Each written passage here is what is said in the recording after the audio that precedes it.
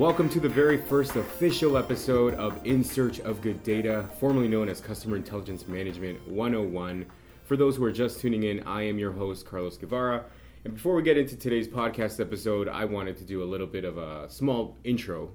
It's a big deal for us to be doing this new podcast in this new format. And first of all, I just wanted to give a big shout out to Allsight, who without them, this podcast would not be happening. They've given us the opportunity to spend the last year talking about customer intelligence management and with the people behind this new space that has since transitioned to a full-blown platform called Customer Intelligence Platforms, which now has analysts buzzing. We've also spent the last few episodes talking with other thought leaders and businesses about how they are using the world of big data to impact and change the world for the better. So sit back and enjoy. And don't forget to subscribe to us on iTunes, Google Play, and of course SoundCloud as we go now in search of good data. Welcome to episode 30 of our newly rebranded podcast, In Search of Good Data. Today we're going to be talking about fan engagement. Now, fans are absolutely everywhere, from fans of food like foodies to sports fans, fanatics of arts, fashion, various types of performances, what have you. I personally am a huge sports fan to the point where every home game you can find me at a Toronto BMO Field, as a devout season ticket holder for the Toronto FC MLS Soccer Club. That's my passion there. But, what gets us fans to become so passionate to the point that we literally become walking billboards, advertisements, and basically free marketing and press for the brands behind all these things that we so passionately love. So today I'm joined by Claudio Ludovici, a recognized leader of fan engagement, to talk about what fan engagement is and why businesses need to start engaging with their customers as fans. He is the former head of strategic planning for ABC Entertainment, building fan engagement and digital business strategies, and a former senior vice president of operational strategy at NBC Entertainment Marketing and Digital, and the former VP of operations for IMAX Film and Entertainment, and the former VP of business development for corporate marketing at Warner Brothers Studios.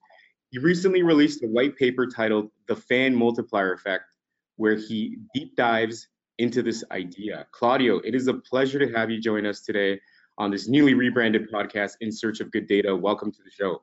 It's great to be here, Carlos. Thank you for having me. All right, Claudio, let's start right away by answering the main question that I'm sure a lot of folks are asking. What is the fan multiplier effect and how did it come about? Well, again, I just wanted to mention something before we get into that. So the whole idea here is fans are really for any business, right? Not just for the industries that tend to think of their customers as fans, like entertainment, sports, and music, but really any business that has customers who love them, and at least a few, right? And so we can consider those people fans. When you really reach out to your fans and empower them with content and with things that they are able to use to actually sing your praises, you not only empower them as fans and you get them to get into conversations with other fans of what you do, but those fans naturally come into contact with people all along what you might think of as sort of the engagement funnel, from awareness to consideration to actual purchase or trial to having that first experience, right? And then having repeated experience and getting to the point where they are fans of the product or service. So those fans naturally come in contact with all of those people at the different stages, which means you get that multiplier effect of doing more, exponentially getting the word out that way. Yeah, and that's an interesting concept. I guess the words these businesses are using is creating customers into advocates, right? But it's that fanatism, I guess, that we're looking for, and the concept really interests me. And tell me about this idea that I saw and read in this white paper, that fans are a massive free workforce that are actively helping businesses grow. Sure, and that has a lot to do with a concept that actually comes from Singularity University, called the Massive Transformational Purpose. But whenever you are clear about what you're up to and authentically devoted to as a business, you create the possibility of other people feeling so passionate about what you are about that they want to partner with you, not because they're getting paid, but because they identify with your purpose as an organization. And so what happens is you can think of when your business is authentically devoted to something that has that serves a large public, then in fact you are, if you're serving those people, then you can partner with them in ways that that really go beyond the employee relationship. And in fact, a lot of the times they're willing to talk about you for free. And that personal recommendation, just getting other people to be aware of your name, even if not telling them how great you are, is basically gold, right? It's what we as marketers really have gone for all times, even before the invention of mass marketing. Personal recommendation was what everybody wanted. Yeah, and it's identifying with that. I mean, I've been to restaurants where with people where, they're looking for a specific brand of beer, and if that beer is not there, they'd rather just have nothing at all, right? So it's that brand loyalty that is really what these organizations you're saying should be going after, correct? Correct. And not only is loyalty a factor, but I think there's a level of emotion and Right. identification with a fan that is different from a pure sort of like. There's almost, if you think about many areas of fandom, the classic areas of fandom, say sports, for example, is the easiest one to think of. So much of that is passed on from generation to generation. Like, heck, just to be a rebel when I was in Italy, I was a Juventus fan and my dad was a Roma fan. My father nearly disowned me. Um, but it's not because I really love Juventus. I just wanted to be a rebel. Yeah. But anyway, the point being that there are emotions of self-identification, and there's something about belonging that plays into fandom. But very importantly, what I'm trying to do is get people to think about fandom beyond the classic areas. There are companies that make sweatshirts. There's a company called American Giant that has this great video about what the passion of the CEO, and like picking the cotton, and how they make their zipper, and how their elbows are reinforced, and et cetera, et cetera. And by the end of this video, you're thinking, why am I watching this video about cotton and sweatshirts? And by the end of it, you want to buy the darn hoodie. And it's just that you're swept up by the passion of something that, hey, if you're going to do something, it's worth doing it well. And if you identify with that, then you identify with what this company is about, and you say, great, I want to buy the product, right? Right. All right. Absolutely. And you start thinking about great point with the soccer. Totally relatable as a fan of soccer or football, whatever you want to call it. But an interesting point that this paper of yours brings up is that one would assume that it's the marketers or the ones in PR or social media that are designed to build this fandom. But like you bring up, it seems like it's up to everyone to create this impact of the fan journey. Correct? It is, and this goes back to the modern role of the CMO and how that CMO role varies. So just going back to basics in marketing of sort of the 4 or 5 Ps, whatever you want to think about. In many companies, right, the CMO or the head of marketing or the whole marketing department really isn't in control of the product, Right. which is probably the single most important aspect of the fan experience, right? Right. And heck, they may not be in charge of distribution, which is or placement, which is another important touch point. Most of the time, they're not really in charge of customer service or the operations of a call center, which also end up having a very large impact on how you feel as as a customer. And heck, a lot of times they're not even in charge of pricing. In the entertainment industry, for example, marketing people don't go anywhere near pricing. That's more the realm of finance and strategy. So the 2 Ps that are really in the control of the CMO most of the time, by definition, are positioning and promotion, right? Including, and by the way, sometimes they don't even control the PR. PR reports sometimes directly to the CEO. So my only point here being that there are lots of parts of the company that impact the customer journey and have touch points. And I think that more and more, everyone is in the business knows that the CMO needs to act as a brand leader, not just as a leader for their organization, but someone who really owns the brand experience and leads all of that process and that conversation. So I think that this fan engagement at the end of the day is a CEO topic, because it has to do with fandom even internally. Like, if you can't make your employees fans of what you do, how do you think you're going to make people outside your walls fans of what you do? That's a great point. Absolutely. Now, what happens once an organization obtains this customer and turns them into the fan? Well, you called it earlier the fan multiplier. What exactly is this and how does it work?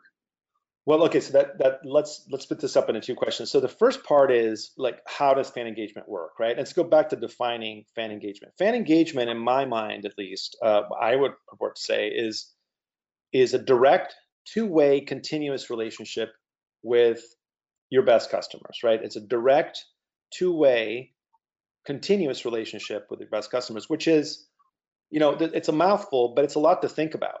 It's Mhm. direct because you're not doing it through paid media. You're doing it, and I specifically am defining fan engagement as separate from paid media, more like earned media. And that doesn't mean that when you do a great commercial that you're not engaging your fans. I'm saying that direct fan engagement means that you're going through either through a database, so some data that you're holding on a database and reaching those people directly. Continuous because you're endeavoring to establish a relationship with someone, and a relationship is a function of your communication with that person, right? So if you don't communicate with that person, there's no love, right? The only way that you pass on love to people is through communication. So you better be communicating with that fan continuously, and not just when it's up to your product launches or your specific initiatives. It has to Yeah. do with understanding that the experience of your product is maybe a daily occurrence for a consumer, and so that's a continuous relationship. And two-way because the fan has a lot to say about your product or service, Yep. and you demonstrate listening to them just like you do in a relationship. That's a very, very positive thing to do in a relationship, is listening, and be able to demonstrate that is great. So what does that mean? That comes to the second question, which is the second part of the question, which is, well, what does it take to do fan multiplier effect? Well, you got to be able to manage, your relationship with fans in a way that works, and that's a three-legged stool. So number one, you need to collect and manage the data from a fan, right? Right. Number two, you need to be able to develop content, and I don't just mean sort of corporate advertising or Yeah. corporate type of commercials. I mean stories, stories that engage people, almost like a mini documentary of something that's truly authentic about the company, that is so cool. And this is a very high bar to meet, by the way. It's so cool that you'll stop what you're doing and pass it on to somebody else. Now, I Yep. don't know about you, but the vast majority of content I see is not something that I would stop and communicate and send to my friends. And that's the bar to meet. So I don't have all the answers here, like I had mentioned to you offline, but I think it's a great question for us to ask, which is, what does it take for a story to be so compelling that you'll stop what you're doing and say, man, I got to pass this on to my buddy? That's the level for content. There's a lot of power behind that share button. Like if we really just take a step back and think about that, the button says share. Is this Mhm. worth sharing? And what you're saying is that's what organizations really need to think about. Is what I'm creating and providing to my, my audience, is this worth watching, stopping, and sharing? Exactly. And the third leg of the stool is, since we don't live in an ideal nirvana, but we live in a world of complex organizations a lot of times, even if it's a small business, it can be complex. Heck, a relationship between two people is complex. But if you add it Yeah. to the level of multiple departments, oftentimes, because of the conversation we were having earlier about all the parts that need to come together to do this right, you need to have a proven process to bring together marketing, digital, database management, insights, legal, finance, operations, all the parts that need to fit together in order to really pull off fan engagement. And by the way, in the white paper, I talk about sort of 9 steps that you can take from forming a fan engagement vision to forming a cross-functional team to things that you can materially do to go from zero to actually having a successful fan engagement process in place. So once you have those three things, again, database management, great content, and a good business process, right, to keep that going, not just as a fluke, but as a repeatable thing, right? Then you're able to engage your fans in a way that will make them, come in, and they naturally come in contact with, people who aren't fans. So they're doing that conversion for you. So that goes back to your question, what's the fan multiplier effect? It's important to note this. Sometimes you feel so strongly about a topic that the moment you hear about it, that the moment you're aware of it, you are so excited by that that you'll actually talk about it. So it doesn't have to be that, maybe even before you try the product, right? Maybe that initial story in the content was so compelling that you pass that on to others, right? And you automatically become a fan just by hearing about it, right? Not every product is like that. I think, obviously this varies between B2B and B2C and on the category of product. But my point is only that the fan multiplier effect is a dynamic conversation. It's not that you have to get to a certain level of fandom for this to be a multiplier. It's that maybe you considered it, you're down to consideration as a level, right? You haven't even bought it yet, but you talk to your buddy and say, hey, I'm about to go out and buy this thing, check out how cool it is. You see what I'm saying? So you don't have to even get to the point of complete repeated advocacy fandom for you to have a multiplier effect. Absolutely. And I mean, if you're not doing a great job and a consistent job, like you mentioned earlier, it can go both ways. Those people that are one day promoting you to their friends, either vocally offline or online, can easily be detractors in an instant. You bet. And unfortunately, the nature of that beast, of the earned media beast, which is, tough, right? And I don't know that we can go backwards now, but it is what it is. But the nature of it is that, it takes one bad comment to muddy the waters of lots of good comments. And that's just kind of the way that, unfortunately, social media, or it is what it is. That's how social media works. Now, talking about social media, there's probably some marketing, exec or specialist or digital marketer out there thinking, oh, I manage social media and I'm very active on social media. I'm performing fan engagement every single day. How do you distinguish fan engagement from just traditional social media marketing? Yeah, that's great. Listen, that's a great question. I would say that all marketing is in one form or shape, you could consider that to be fan engagement, right? Or at least ideally going after fans in some way or creating fandom for what you're doing. So sometimes I don't think that fan engagement is actually the right term for this conversation. It's more about direct, two-way, continuous conversations. So to the extent that you have owned media, for example, your website or your video or whatever it is, and you're using that organically, that is more along the lines of what I'm talking about if you're doing social media. But the problem, right, is that a lot of the marketing processes and marketing skill sets have been really kind of spoiled by the ability to spend millions of dollars in paid media. So can you really get Facebook to do what they do for you if you're not spending a bunch of advertising money with them?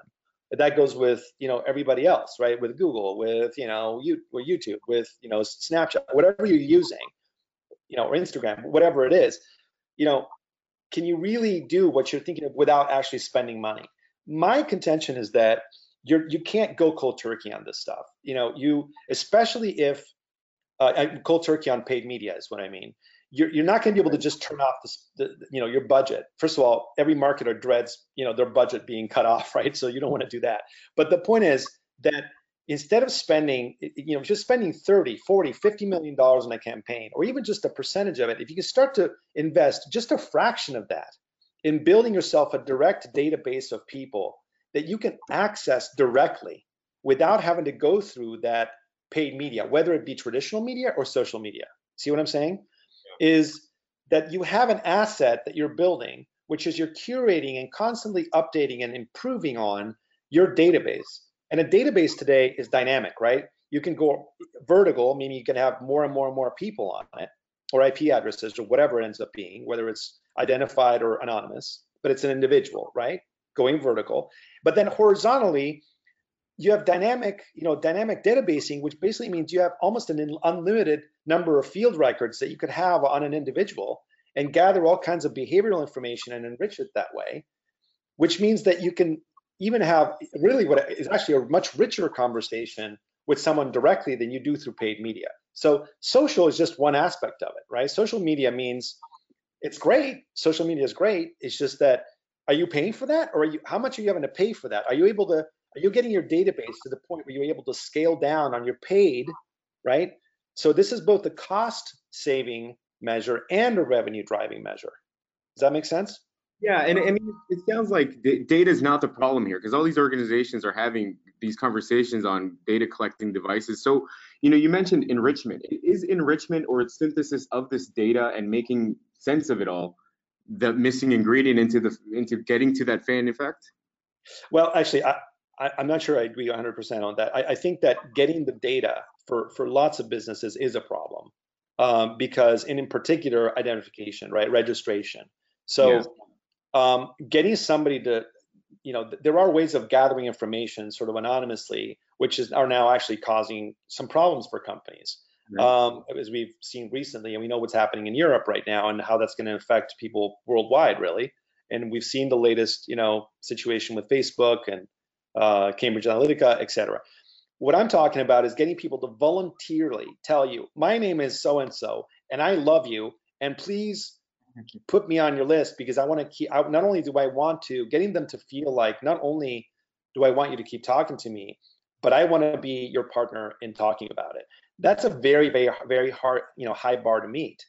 Um, so I'm talking about getting registrations at that level, like someone who really wants to be your fan and it doesn't mind wants you to have their data, right? On the other hand, you're also correct when you say that there is so much data out there that you need algorithms and sometimes you need AI. AI is a whole other frontier, but we need to be able to make a lot of the times we have lots and lots and lots of data, and what we need to do is we need to make sense of it and we need to make it actionable. That's a whole other problem. Yeah. And the two problems go hand in hand. But certainly there are lots of situations where there's lots of data. You don't know which part of it is actionable, which part is real, which part of it is good, which part of it is confusing, which part is not confusing. And sometimes it takes a lot of work to boil it down to something that you feel is really actionable and solid. So it's one thing to wanting to become that, lemonade stand on the hot day that everyone's volunteering to come into and give you their money, but then knowing them personally and personalization and knowing how they like their drink, right? I mean, and that's where the whole AI and algorithms come in, which again, we could sit here for hours talking about that. But it seems to me like, there's a bit of both happening here. And both points I really like that you brought up about the data being an issue and not being an issue. My email has been flooded this whole week with all these updates to privacy policies and all that because of what's happening, like you mentioned. Yep. Now, a lot of folks that are listening to this are probably thinking, this is what I want. This is the next step in my marketing campaign, but it's probably going to blow my budget. And, myself in marketing and anyone out there marketing knows what this means.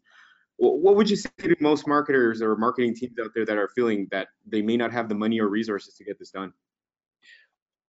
I would say it's actually quite the opposite. I think that what's happening, fan engagement is actually a way to save money because it's repurposing, it's rethinking. It's let's go back to the three stools, right? Where you do need budget is you need enough money to be able to invest in a database management platform. But dollars to donuts, a lot of companies already have that in some form. They just need to rethink how they're really building it. They need to build a new vision for that. Great point. Yeah. In terms of content, you could be rethinking your content in a way that you could also repurpose it for commercials. So, for example, if you can get your content to be good enough, if it's related to a consumer story, for example, then what happens is it's really saying, is my content good enough to be passed on? Because believe me, if it's being passed on voluntarily, it's going to be great in the right context and in the right spot in the right 30-second format. You can reformat that stuff and use it in both in traditional media and in mobile media, by the way. So I don't think, and also if you look at, bottom line is, if you look at the typical marketing budget, 85% of the marketing budget for a major consumer product company is probably around paid media, right? And the 15% is around the creation of that media or the owned media. And so if you start to be able to do more with your owned media and you get earned media out of that, then you actually are saving money because you could take down your paid media a little bit now, or reapportion that rather than taking down your whole marketing budget. Start by reapportioning some of it to things that are permanent, like your database or like a good asset. So look, it's not about going to your CFO, right, and asking for less money next year, or at least not right away.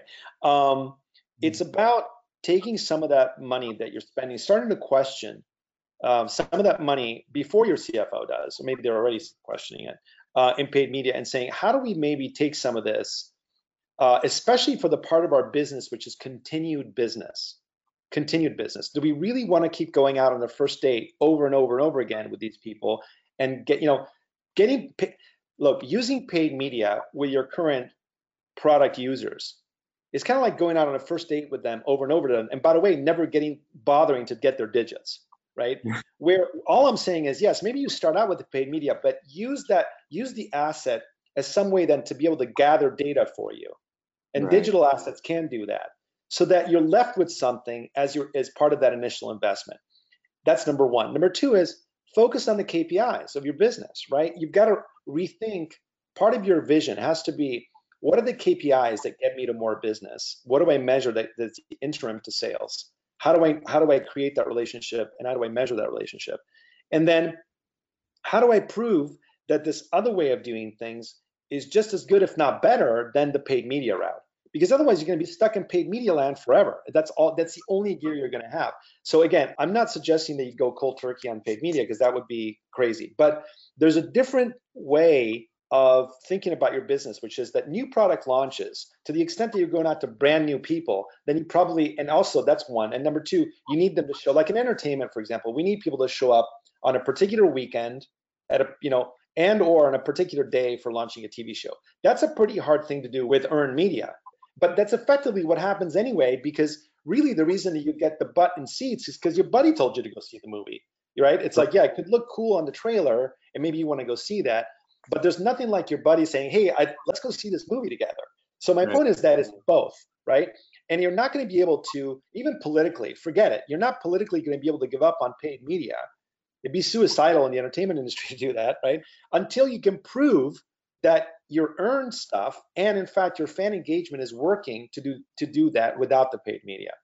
And I think it can get there. And I think it's a question for us marketers to really think about, which is, instead of just using paid media to get that reach and frequency and to get that exposure, can we begin to use technology to actually measure that better, to know more about that interaction between our fans and the people that don't know anything about what we're doing? So there's a million technologies that are being created. And in fact, I would say that technology is moving much faster than marketing process or marketing skill sets for that matter. It's just the nature of the beast, the nature of innovation. So, and all of us are being pitched all the time by small and mid-sized kind of suppliers who come up with really great new inventive ideas. One of the things that I'm preaching a lot these days is, have a fan engagement day at your company. If you don't know how to do it, call me, but have a fan engagement day. Strategic sourcing departments and the best companies sometimes do this. They do like a pitch-a-palooza with they invite all the companies that are in this particular space to come up and talk about innovation. And then take your team, that cross-functional team that I was talking about, and build yourself a vision for, hey, where do we want to be 5 years from now in terms of our ability to really use fan engagement to drive our marketing, right? And what is the puzzle today and what's missing? Because no company starts with a blank slate, right, guys? It's like, you have existing systems, you have existing personalities, you have existing processes, you have existing, call it gossip that happens between one department and another. Nothing is a blank slate. But if you can build a vision together saying, here's what the problem is, and here's how we can get to the point where we can really rely on fan engagement to launch our products, that's the nirvana. The question is, how do we do that? And listen, I don't have all the answers to this, which is why I love engaging with people like probably the people that are listening to this podcast right now. And because everyone's, it's not my brain, it's the hundreds of people that are far better experience than I do into this topic. Yeah, no, and I mean, user experience, customer experience, and engagement all starts from the top up. Couldn't agree with you more. And in employees and from the C-level to the seniors to everybody, they've got to get involved. Now, what are some known businesses that are doing this correctly today? That's a great question. I think it's almost like, and this is going to sound unfair, but the obvious answer to this is Amazon. I'm trying to think, but I haven't really seen a commercial for Amazon. And they know what I want before I want it. And I'm sure there's an element of paid media here because I have ads pop up all the time. But the real genius of that business is the fact that how they leverage their data, right? To be able to, it's almost like the ultimate case of leveraging data to know exactly what's going on. Imagine like the width of data that they have on me, right? Yeah. There's probably, if there was a line of code, it's probably very, very long after several years of having a Prime account. but there's also, like I mentioned to you, there's a couple other businesses. One is that, that sweatshirt company I mentioned, the American Giant, is a really interesting one. I don't know what they do with the data once they do it, but their content is fantastic. Some of the work we did at ABC I thought was really good work. They took the franchise of The Bachelor, for example, and the marketing team and the digital team came together and said, listen, we've got fandom around the show. Instead of just kind of asking people to show up, why don't we give them an asset that they can play, like make it a game, and made a Bachelor Fantasy League. So just like you have a fantasy league in football, they did one for the TV show. So gamification is actually another thing that I talk about in the white paper, which is an aspect of being able to have that always on kind of experience and extending the experience away from simply the product or service itself, but making it a constant thing. So those are a couple of examples that I can think of off the bat. But as a matter of fact, one of the things that my next step is really trying to gather more best practices. Is that I would love to hear from people what they think some of the best practices are in this thing. Yeah, no, those are some great examples of folks and companies doing it well. I think we're going to start a survivor pool here at the office. I know. So, and great point. For anyone else that's looking to pick your brain or learn more about this topic, where can people learn more about you, get in touch with you, and even read this white paper or any other articles you've got out there?